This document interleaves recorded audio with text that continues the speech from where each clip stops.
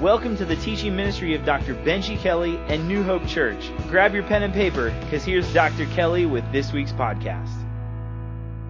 Hey, what if I told you that you could actually have a leadership and a ministry that absolutely had no limits? What if there was a conference that was designed and equipped to help you blow the lid off of your leadership? Hey, that is what Insight 15 is all about, and I promise you do not want to miss it. Pastor Derwin Gray from Transformation Church is going to be joining me on the main stage to teach leadership lessons, leadership principles that will enable us to lead without limits. In addition to that, we have some remarkable breakout sessions. We have the one and only Todd Fields from North Point Community Church who's going to be teaching worship. We have Dr. Joanne Lyon who is going to be teaching and talking to women about women's ministry. We've got Joe Sangle who's going to be equipping us as pastors and leaders to teach stewardship and see our financial resources in the kingdom advance. We've got children's ministry breakouts and many more. And again, I promise you do not want to miss it. I'm talking August 14th and 15th, Friday and Saturday, 2015. We would love to have you at Insight 15.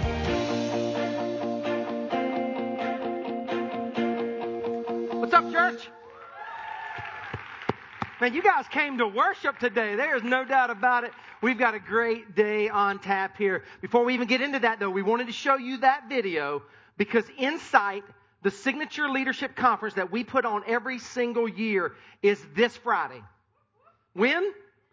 This Friday starts at 7 o'clock, goes to 9 o'clock. Then we're going to have this big after party here. Then it's all day on Saturday. Well, I say all day, from 9 o'clock in the morning to 5 p.m.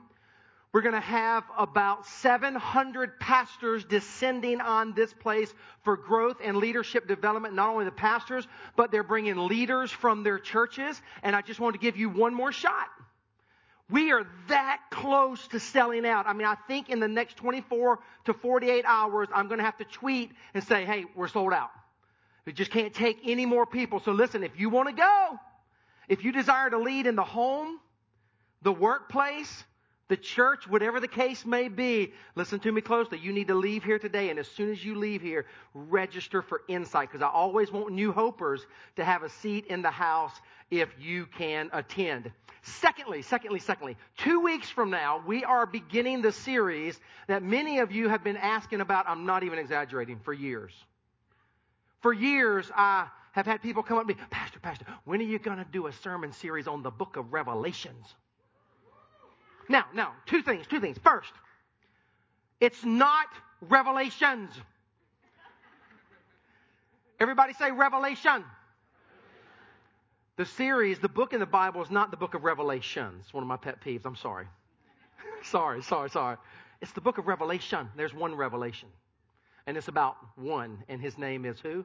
Jesus. It's awesome. We've been planning this for about 6 months now. I'm ready to go, fired up about it. The book of Revelation, Breaking the Code. You're going to see a slide here. It begins in 2 weeks on August 23rd. August 23rd. Next Sunday, we're going to be giving you some handouts so that you can invite your friends. Because listen, guys, I don't care if it's an unbeliever. There are people that you know they would love to hear the book of Revelation taught. Because everybody's wondering about the times in which we live. And everybody's wondering, how's it all going to end? And everybody's wondering, what is that strange apocalyptic book called Revelation all about? We are going to go at it for 8 weeks. 8 weeks. I'm going to walk you through the book. I'm glad I got 2 people up front excited about it. I know you're just thinking about it. It's all good. For 8 weeks, I'm going to walk you through the book of Revelation, and it's going to take all ambiguity or fear out of it for you. You're going to understand apocalyptic literature in the book of Revelation like you have always wanted to. Very, very excited about that. When is it again? Who knows? August 23rd. Okay. Today, if you follow me on Twitter, you know I told you I have a big surprise for you today. Today, the brother who is going to be speaking and teaching and slinging leadership from this main stage with me at the Insight Leadership Conference this coming weekend, the brother, my friend, Pastor Derwin Gray, is going to preach to you today. Let me tell you how this all went down. I'm sitting there and I'm watching my brother preach because we've become friends, man. We share a common vision for the church. He's pastoring a church in the South Carolina, Charlotte area, right there in that northern part of South Carolina, southern part of North Carolina. We've just become really good friends. He is my guest speaker at Insight this coming weekend. As I was watching him teach recently, man, the Spirit of God spoke to me, and I'm like, New Hope needs to hear this message. New Hope needs to hear this message. So I'm showing you this message for that reason, number one. And number two, for any of you who are on the proverbial Insight fence, you've been procrastinating, you're not sure if you're going to come to Insight this weekend. When you hear this brother teach today, I think you are going to want to do that. Let me walk you through who Derwin Gray is. Derwin Gray is the founding and lead pastor of Transformation Church, a multi-ethnic, multi-generational, mission-shaped community with 2 campuses in South Carolina.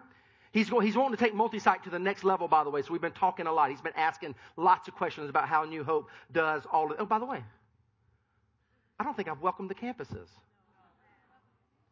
Shame on me.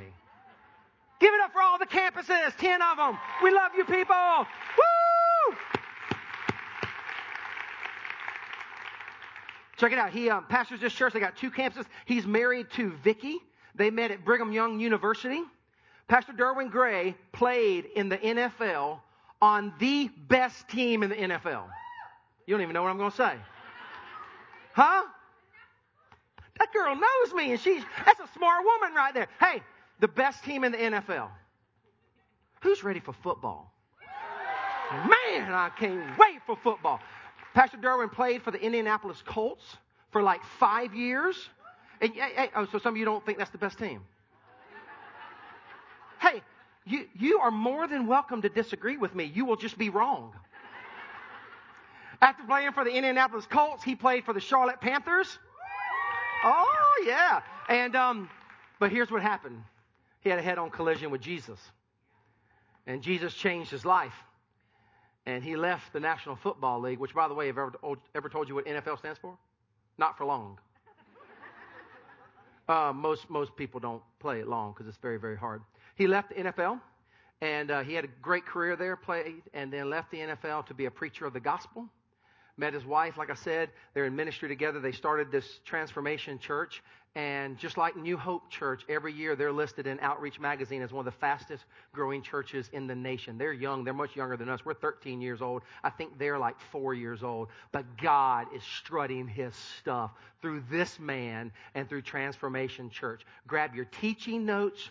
Grab your pen. Open up your Bible to the book of Romans. This is going to be on video. And this is how we roll around New Hope Church. Listen, more than half of the people in the movement now watch my messages on Sundays on video. Every now and then, you folks here in Central Campus and the Durham campus, you get to lean in and experience redeeming technology and the power of video teaching. So lean in. This word is going to bless you. And listen, if you've ever been a little unclear about what the gospel is all about, this is why I wanted to show you this message. It just takes the gospel and it just puts it in HD quality as he unpacks one of the most powerful passages in the entire book of Romans. Let's go get this, church. Father, we thank you. We love you. We praise you. Thank you for our friend. God, thank you that he gets to be here with us this coming weekend and that we get a little foretaste of how you are using this man and how you will use him at the Insight Leadership Conference. We love you and we praise you. In Jesus' name, amen.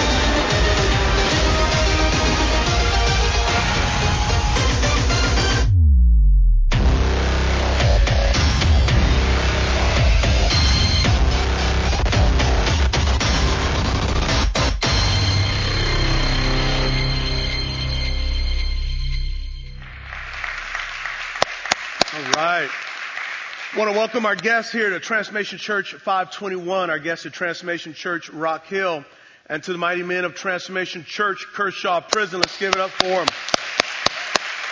And for all the people that tune in literally from around the world. If you're a guest, the applause you hear is us thanking God in advance for what He's going to do. We have this conviction that Jesus is risen, that Jesus does transform lives and change situations. We really, really believe that. The older you get, and I'm kind of having these reflective moments at 43, moving into 44. And you look back and you see these moments of truth that change the trajectory of your life. This past week, I got to go back to San Antonio, Texas, and I spoke at the Texas High School Coaches Leadership Summit. And if you don't know anything about Texas, know that we take sports, particularly football, very, very seriously. And so I was asked to speak to these influential coaches who have an opportunity to influence students' lives. And the idea behind this leadership summit is, can a coach change a student athlete's life?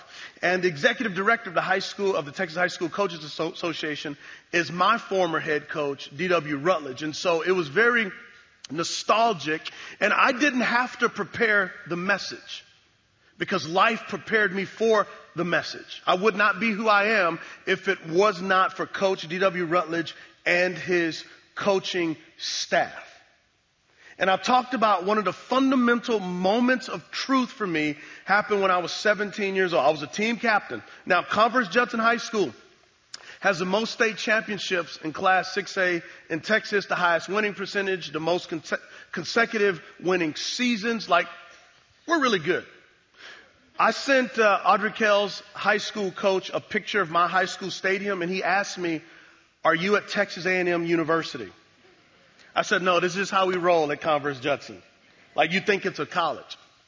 So the point I'm trying to make is that we're really, really good. Well, I was a team captain, and I decided that I didn't want to practice. So I didn't go.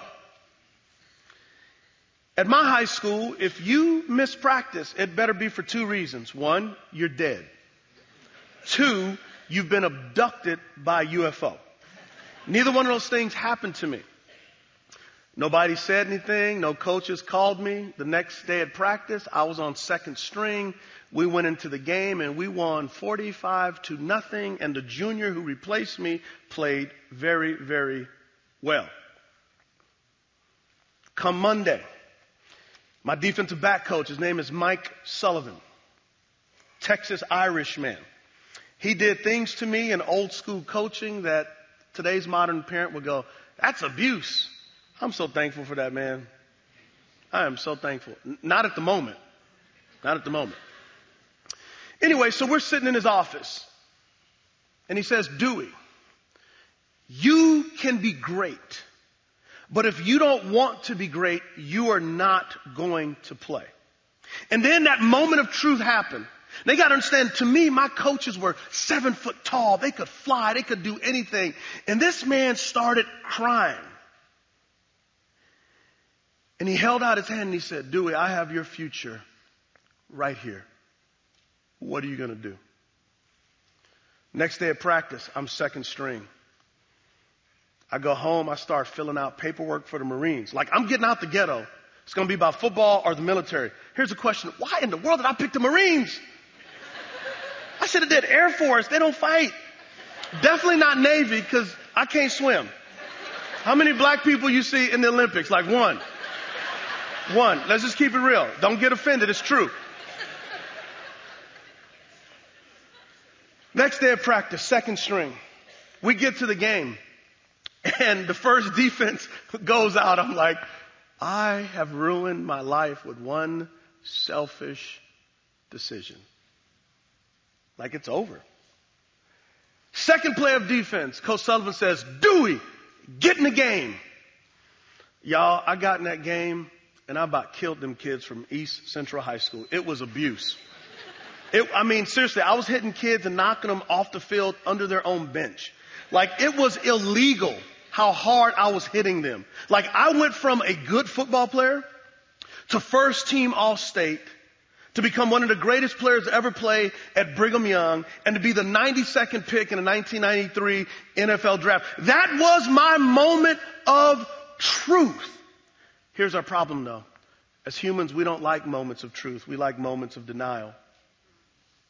But it's those moments of truth where we have to look in the mirror and go, this is reality. What are you going to do? I'm thankful Coach Sullivan didn't coddle me. He told me the truth. Well, guess what? In Romans chapter 1 and in Romans chapter 2, God, through the Apostle Paul, gives human beings our moment of truth with who we are. In Romans chapter 1 and chapter 2, Paul is speaking to Jewish people who says, you may have God's law. You may have the Torah. You may have dietary laws. But you're sinners. And then he says to the Gentiles, you are sinners too. A Gentile is anybody who is not Jewish. And he's saying all of humanity. Check this out. Here's the bad news. This is the bad news. Now you can't appreciate the good news unless you know the bad news. No one is righteous. Now let me pause here. For 21st century Americans, we're concerned more about our personal rights than what is right.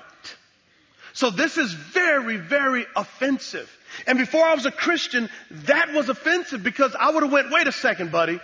In 1994, I was the RCA Man of the Year for community service in the city of Indianapolis. I almost won the whole award for the NFL. At every football game in the RCA Dome with the Colts, there was 50 inner city poor kids sitting in a section of seats that I spent thousands of dollars on every week for them to sit there with a big banner that said, the gray zone. And I looked up and I said, look how awesome I am.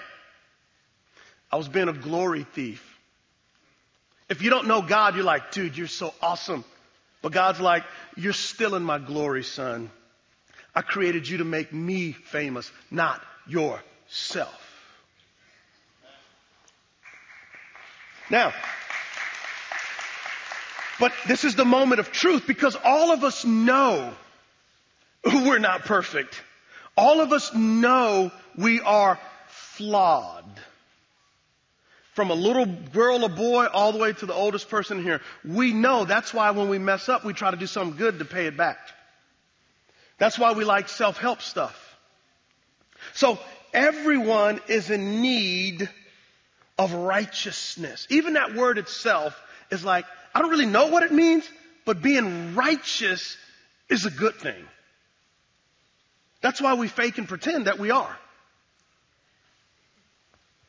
We need redemption. I'm going to explain what that means. And we all need forgiveness. If you talk to a psychiatrist or a psychologist, they will tell you, if my patients only believed that they were forgiven, 90% of their problems would be over. We all need forgiveness. Let's look at the text. What shall we conclude? Now, the Apostle Paul is Jewish. So when he says we right now, he's making his argument specifically to the Jewish Christians in the churches in Rome. What shall we conclude then? Do we have any advantage? In other words, he's saying, listen, I know Jewish people, God said we're the apple of his eye. And he gave us the 10 Commandments and he gave us the Torah and we can't eat like bacon or chitlins. And so therefore we're better than those Gentiles. And he goes, we don't have an advantage. Not at all. For we have already made the charge that Jews and Gentiles alike are all under the power of sin. Let me pause. Recently I got criticized for, why do you talk about race so much? It's in the Bible. It's right there. Do y'all want me to go? For we have all already made the charge that alike are all united under the power of sin. Like it's in the Bible. Y'all want me to read it, right? Here's what's sad. I spent thousands of dollars on a master's program and we just kind of went right by that. Do you know how radical it would have been for Jewish people and non-Jews to be in a church together? That's like the Ku Klux Klan and Malcolm X having a picnic together. Seriously. Some of y'all young ones are like, I need to Google that. Google that. But Paul is making this argument that your ethnicity, your religious activity, nothing about any of us makes us righteous. As it is written, this is the word of God, there is no one righteous. Derwin Gray's not righteous. Not even one. There is no one who understands. There is no one who seeks God. Here in the South, people will say, when did you find Jesus? That's the way they'll say it too. And I'll go, I didn't find Jesus. Jesus found me. We don't wake up one day going, Jesus, today I'm going to find you. No, Jesus before time began has been calling your name. And when you think you found him, you will learn that he's always been in pursuit of you. Right now, he's in pursuit of you.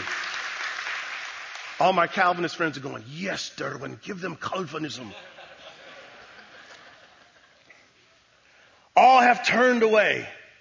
They have together become worthless. What this means is you're still in God's glory. There is no one who does good, not even one. There's the moment of truth. If you and I don't grasp this moment of truth, we will not grasp God's grace. Here's the problem I face every week preaching grace. It's not about what you achieve, it's about what you receive. And people who are like me, determined. You know how many people have played in the NFL? There's 7 billion people on the planet. 3,500 NFL players. Do you know how determined I am? How hard I've worked? One of my problems being a pastor is I will work myself to death because that's all that I know. If I had a problem, I'm going to fix it through work. Baby, what you need, honey? You want me to fix it? She's like, no, just listen. What? What? Just listen. Put that in your pocket, fellas. It's true. Just listen. She'll be like, baby, you're so understanding. Give mama a kiss. I don't be fixing nothing now. I'll be like, what, baby, you just need me to listen like Oprah? Come on. I'll listen. No one, not even one. So watch this. Let me pause here. This is important. Leave this up for a minute. Let me talk to the teenagers and young adults. And I'm going to take a segue, a timeout. And I want to answer this question because we're going to get this question, and the Apostle Paul answers it in Romans 1 and 2. What about people who've never heard about Jesus? That's a great question. Well, in Romans chapter 1 and Romans chapter 2, the Apostle Paul answers it. Everyone will hear. Watch this. For since the creation of the world, God's invisible qualities, notice, invisible qualities, his eternal power and divine nature have been clearly seen. Do you love? Look how brilliant Paul is. His invisible qualities have been seen. As a writer, I'm like, this dude could write. That's epic. Don't miss that. You're like, well, yeah, he's the Apostle Paul. The Holy Spirit was using him, of course. Being understood from what has been made so that people are without excuse. So within creation, and theologians and philosophers call this the light of creation. That because of creation, you're like, there's got to be a bigger scenario. There's got to be a bigger something happening. Case in point, this is my Nexus 10 tablet. And what if I told you I was sitting around for a couple million years and this thing just put itself together? Like, it's amazing how that just happened. Like, it just happened. All of this intelligence, all of this design just happened. You would say, Pastor, what are you smoking? So, in the deepest, darkest jungles, God is seeking, and he's like, I'm going to let you know through creation. So right now, in the deepest, darkest jungles, with all of this idolatry. And I've been to India where in a slum there's these false gods and so forth, right? I've been there. And God is still moving and making himself known. So that's the light of creation. Now we're going to look at the light of consciousness, and there's the race thing again, Gentiles. Indeed, when Gentiles who do not have the law, in other words, the Gentiles didn't have the 10 commandments, and the 10 commandments, first 4 are love God, the next 6 are love your neighbors, you love yourself. Even though they didn't have the law, watch this, do by nature things required by the law, they are a law for themselves, even though they do not have the law. Even though I didn't grow up in a Christian home, I knew that in 2nd grade, when I stole that little boy's quarter, it was wrong. And I put it in my pocket. And the teacher said, everyone empty their pockets. And I pulled out the quarter and said, my dad gave it to me. And the teacher knew I didn't have a daddy in my life. Who taught me to lie that way? And why did I know it was so wrong and felt so bad? That's called the light of consciousness. All of us want to scrub ourselves clean. Some of us right now are here because you think I'm scrubbing off what I did last night clean. I get it. I've been there. So if someone asks you, well, what about those who've never heard? There's the light of creation, the light of consciousness, and if we say yes to those lights, there will be the light of Christ. In the Muslim world, dreamology's big. There are Muslims becoming followers of Jesus by the thousands because of dreams. God will send missionaries. That's why we have international missionaries and relationships and partnerships. What I will say to people who use that question as a smokescreen, what about those who've never heard? I'll say, well, let me disciple you and send you to the jungle then, if you're so concerned. Well, but we are concerned, and that's why we have partnerships in India and Haiti and Africa and Rwanda and Sudan and so forth and so on. Wanted to pause there. Let's get back to our message. Here's the good news. You can't understand the good news unless you understand the bad news. Let me pause there. Teenagers, when I went back to Texas, I took one of our younger guys that travels with me, and I took him to the house where I grew up at. And I took a picture. So if you follow me on Instagram, you can see the picture of the house I grew up in. So therefore, when I drive up to my house now, I appreciate my house. Teenagers, that's why your parents tell you to clean up, because to buy that house was a lot of work. When no one was watching me run, when no one was asking for my autograph, and I was a 17-year-old nobody running in 100-degree weather in San Antonio, Texas, that was a payment to the house I got now. Every brick has drops of blood and sweat in it, and I appreciate it. We appreciate the good news when we know the depths of the bad news. Have you ever seen somebody get cancer and then become an advocate for cancer? Have you ever seen somebody go through a divorce and become an advocate to help marriages be healthy? Thank you.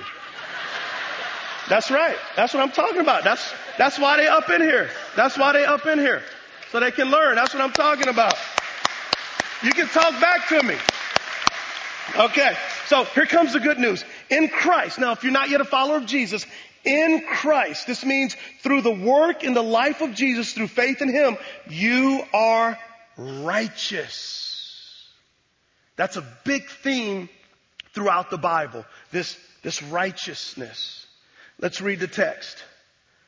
But now, apart from the law, the righteousness of God has been made known, to which the law and the prophets testify. Leave this up for a minute.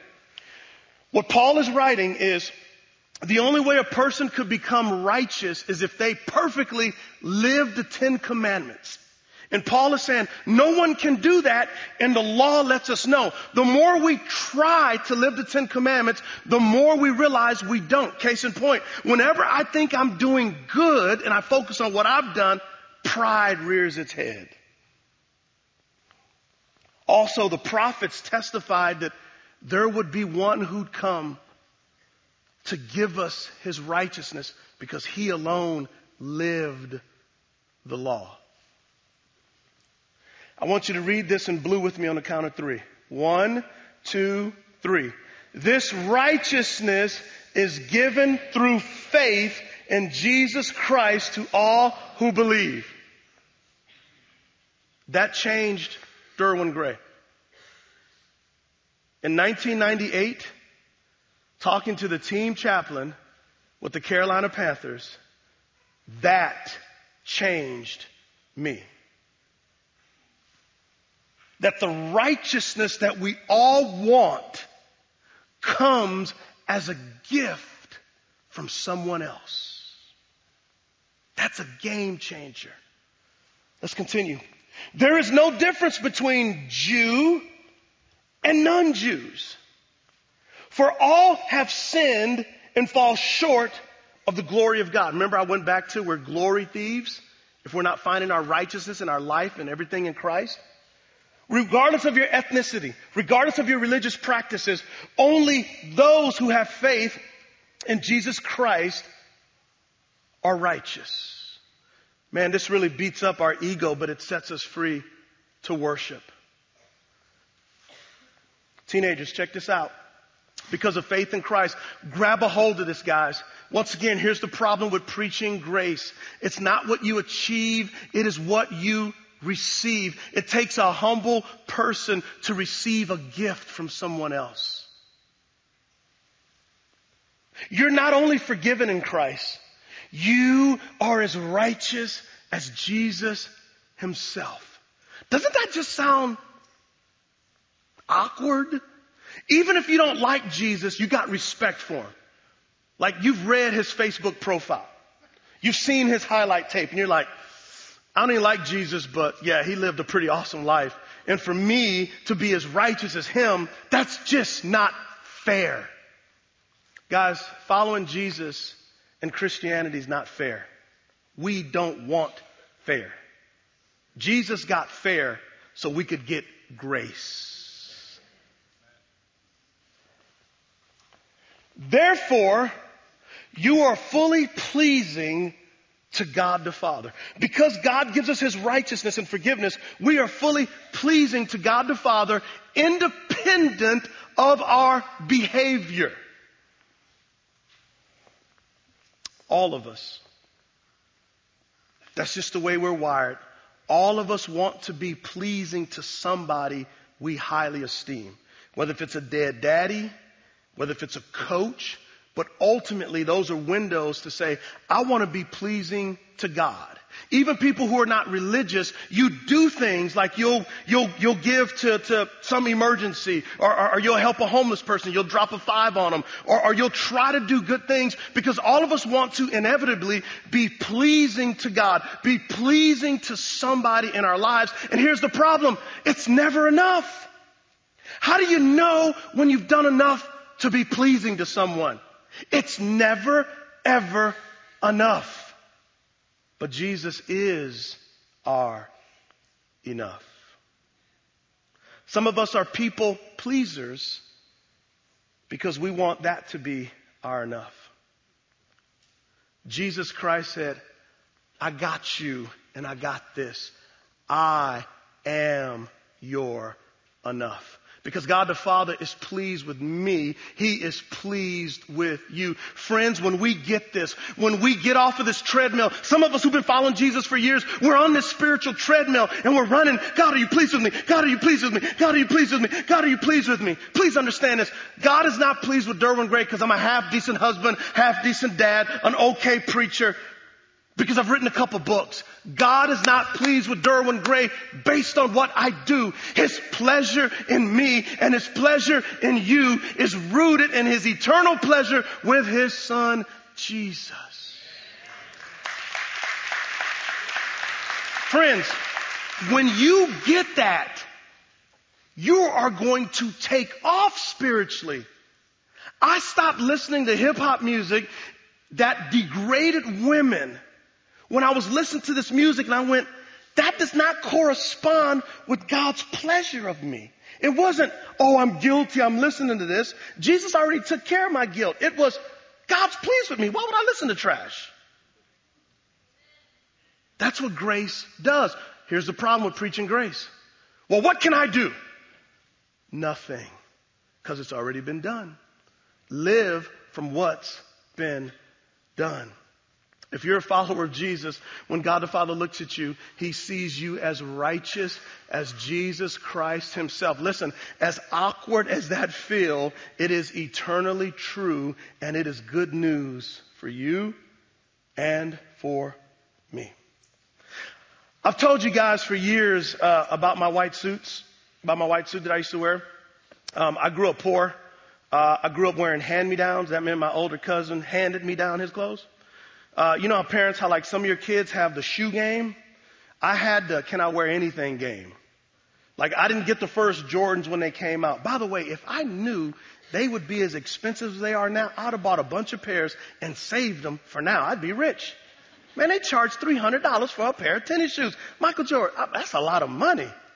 Man, anyway, I need counseling for that. I just don't get it. Okay. When I got to the NFL, I wanted to put on suits to cover up my insecurities. I wanted the nice labels and the fashion to cover up that I was poor and made fun of. I didn't want people to know where I lived. So I would say, drop me off around the corner. I would walk past my house because I knew if my friends found out what y'all call is bullying, that's just like, we just talked about each other. You ain't going to talk about me when you see this dilapidated house because I'm going to walk on by. So when I would put on these suits, man, it changed everything. As a matter of fact, let me show you. Leave that up there for a minute. Brother's clean, ain't he? Now, it was an act of mercy that I did not wear this suit today. I thought about it.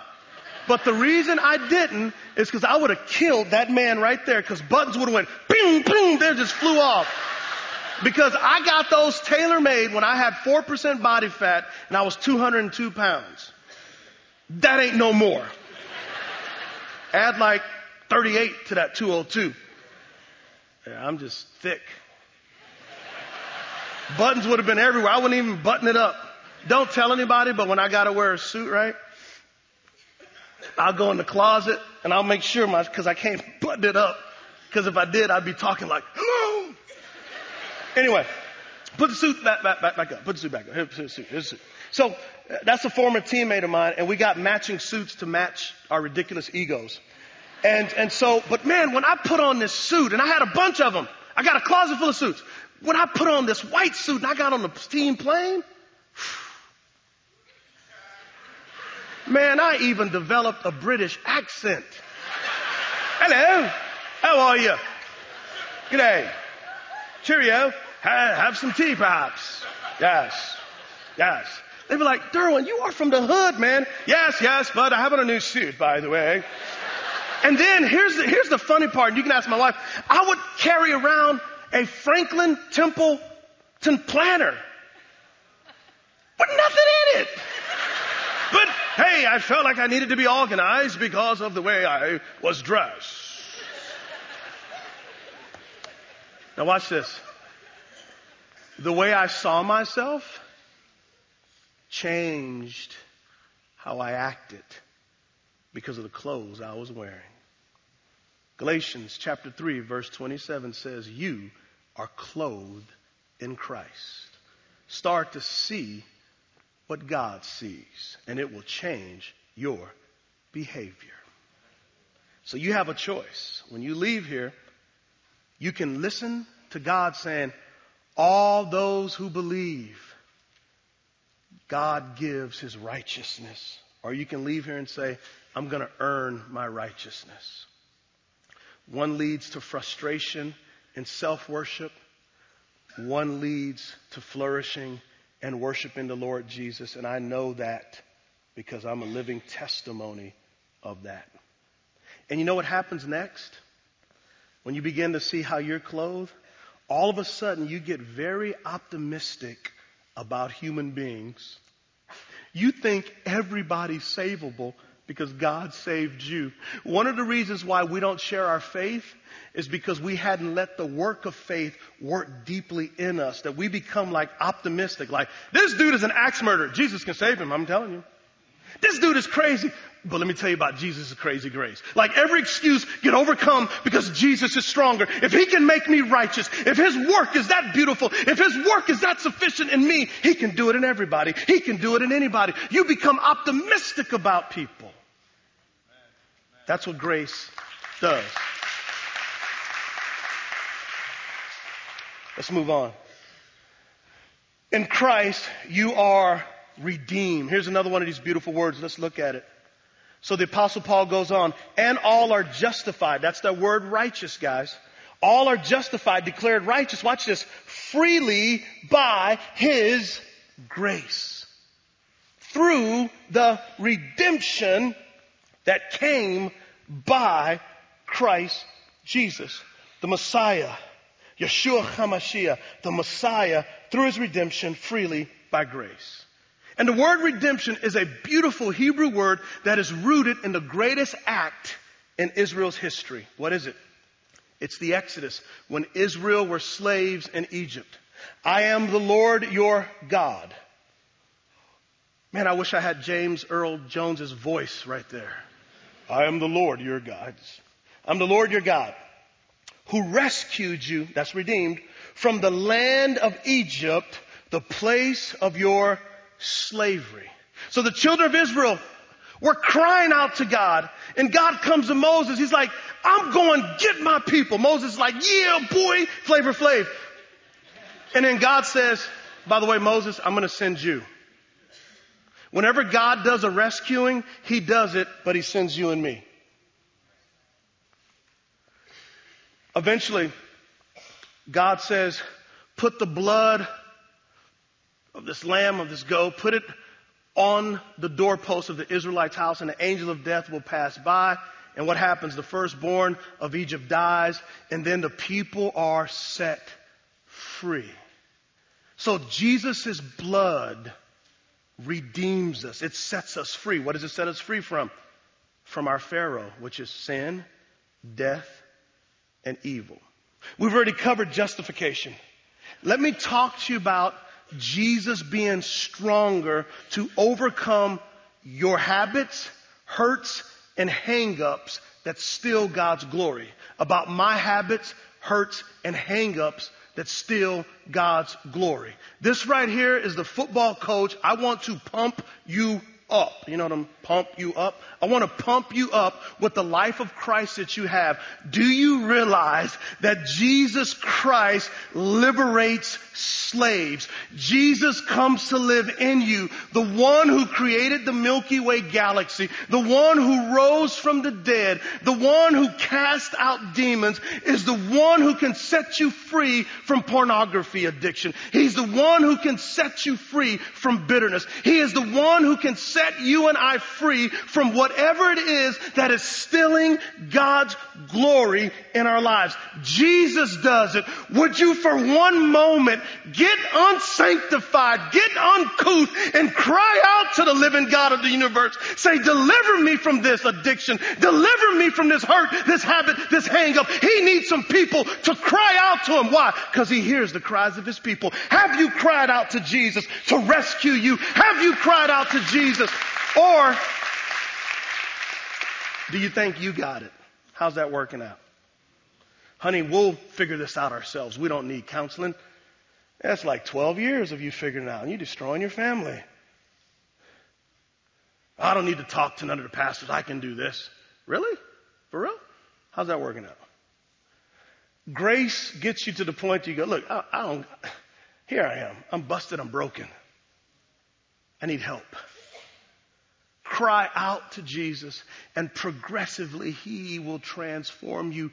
He wants to set you free. And by the way, Jesus won't set you free from a friend, but he will from an enemy. What's your friend that is stealing glory from God's life? Because some of you right now are like, preacher, I like my addiction. That's where I can go self-medicate. I'm good. Can I say something in love?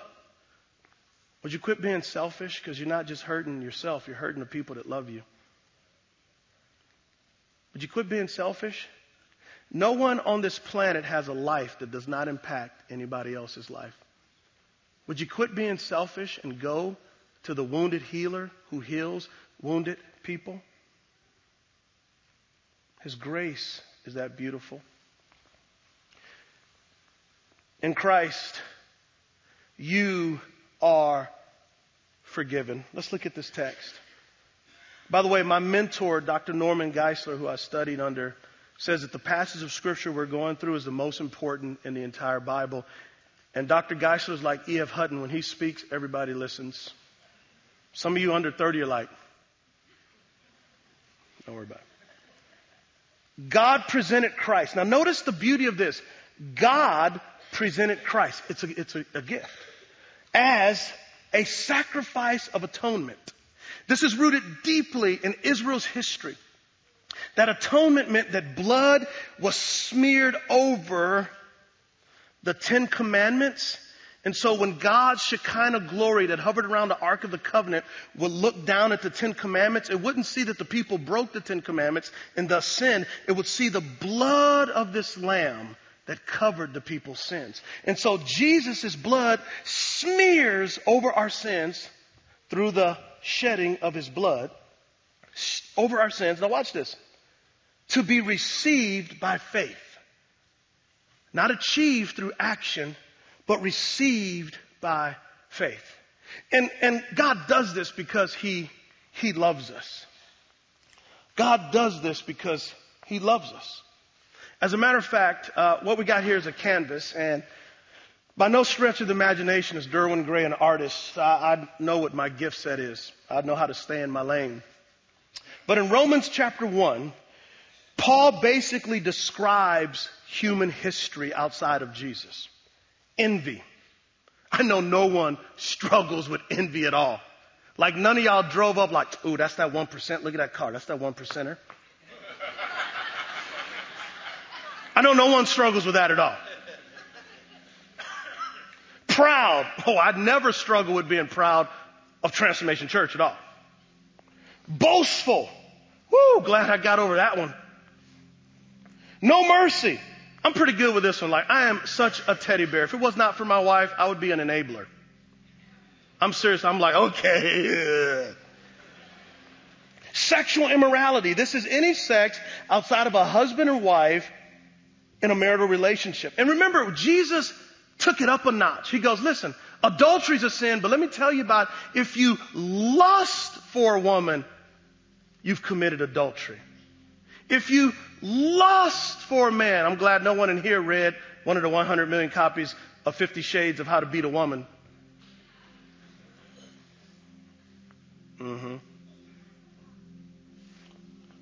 Sexual immorality. Yeah, I'm glad I never messed up before Jesus. Not. Disobey their parents. I know none of you teenagers have that issue at all. At all. Unrighteousness. Backstabbers. Ooh, girl.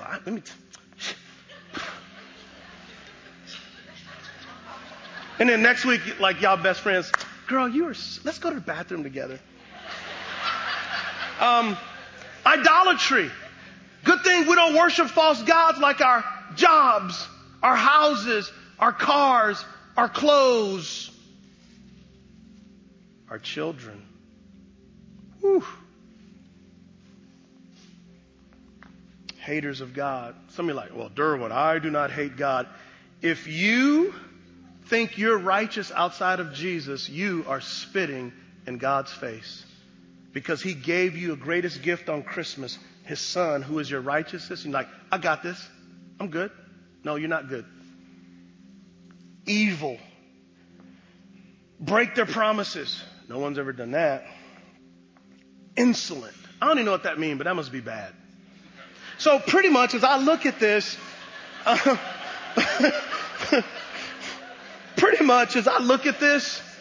I totally fit this.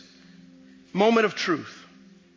But let me tell you about the truth that sets you free because he loves us. You see, through the atonement, through the shedding of his blood, God begins to smear out our sin. You see, because of his red blood, because we're unable to forgive ourselves, God himself says, because I love you, I'm going to forgive you. That sexual immorality, that sexual brokenness, that addiction, I'm going to forgive you because I love you. I'm going to forgive you. He is jealous for me. His love's like a hurricane. I am a tree bending beneath the weight of his wind and mercy. When all of a sudden I'm unaware of these afflictions eclipsed by glory, and I realize just how beautiful you are, and how great your affections are for me. And oh, how he loves us. Oh, how he loves us. How he loves us. And so we are his portion, and he is our prize, drawn to redemption by the grace in his eyes. If grace is an ocean, and we're all sinking. And so heaven meets earth like a passionate kiss, and my heart turns violently inside of my chest. I don't have time to maintain these regrets when I think about the way that he loves us, and oh, how he loves us, and oh, how he loves us, and oh, how he loves, yeah, he loves us, and oh, how he loves us, and oh, how he loves us, and oh, how he loves, yeah, he loves us. Oh, how he loves us.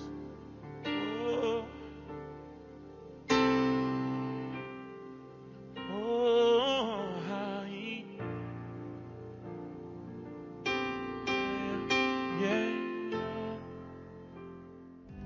Thanks for joining us today.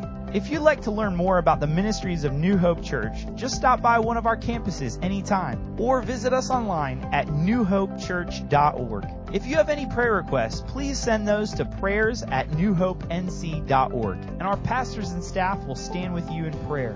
Thanks for being a part of our church family, and we hope you'll join us next week.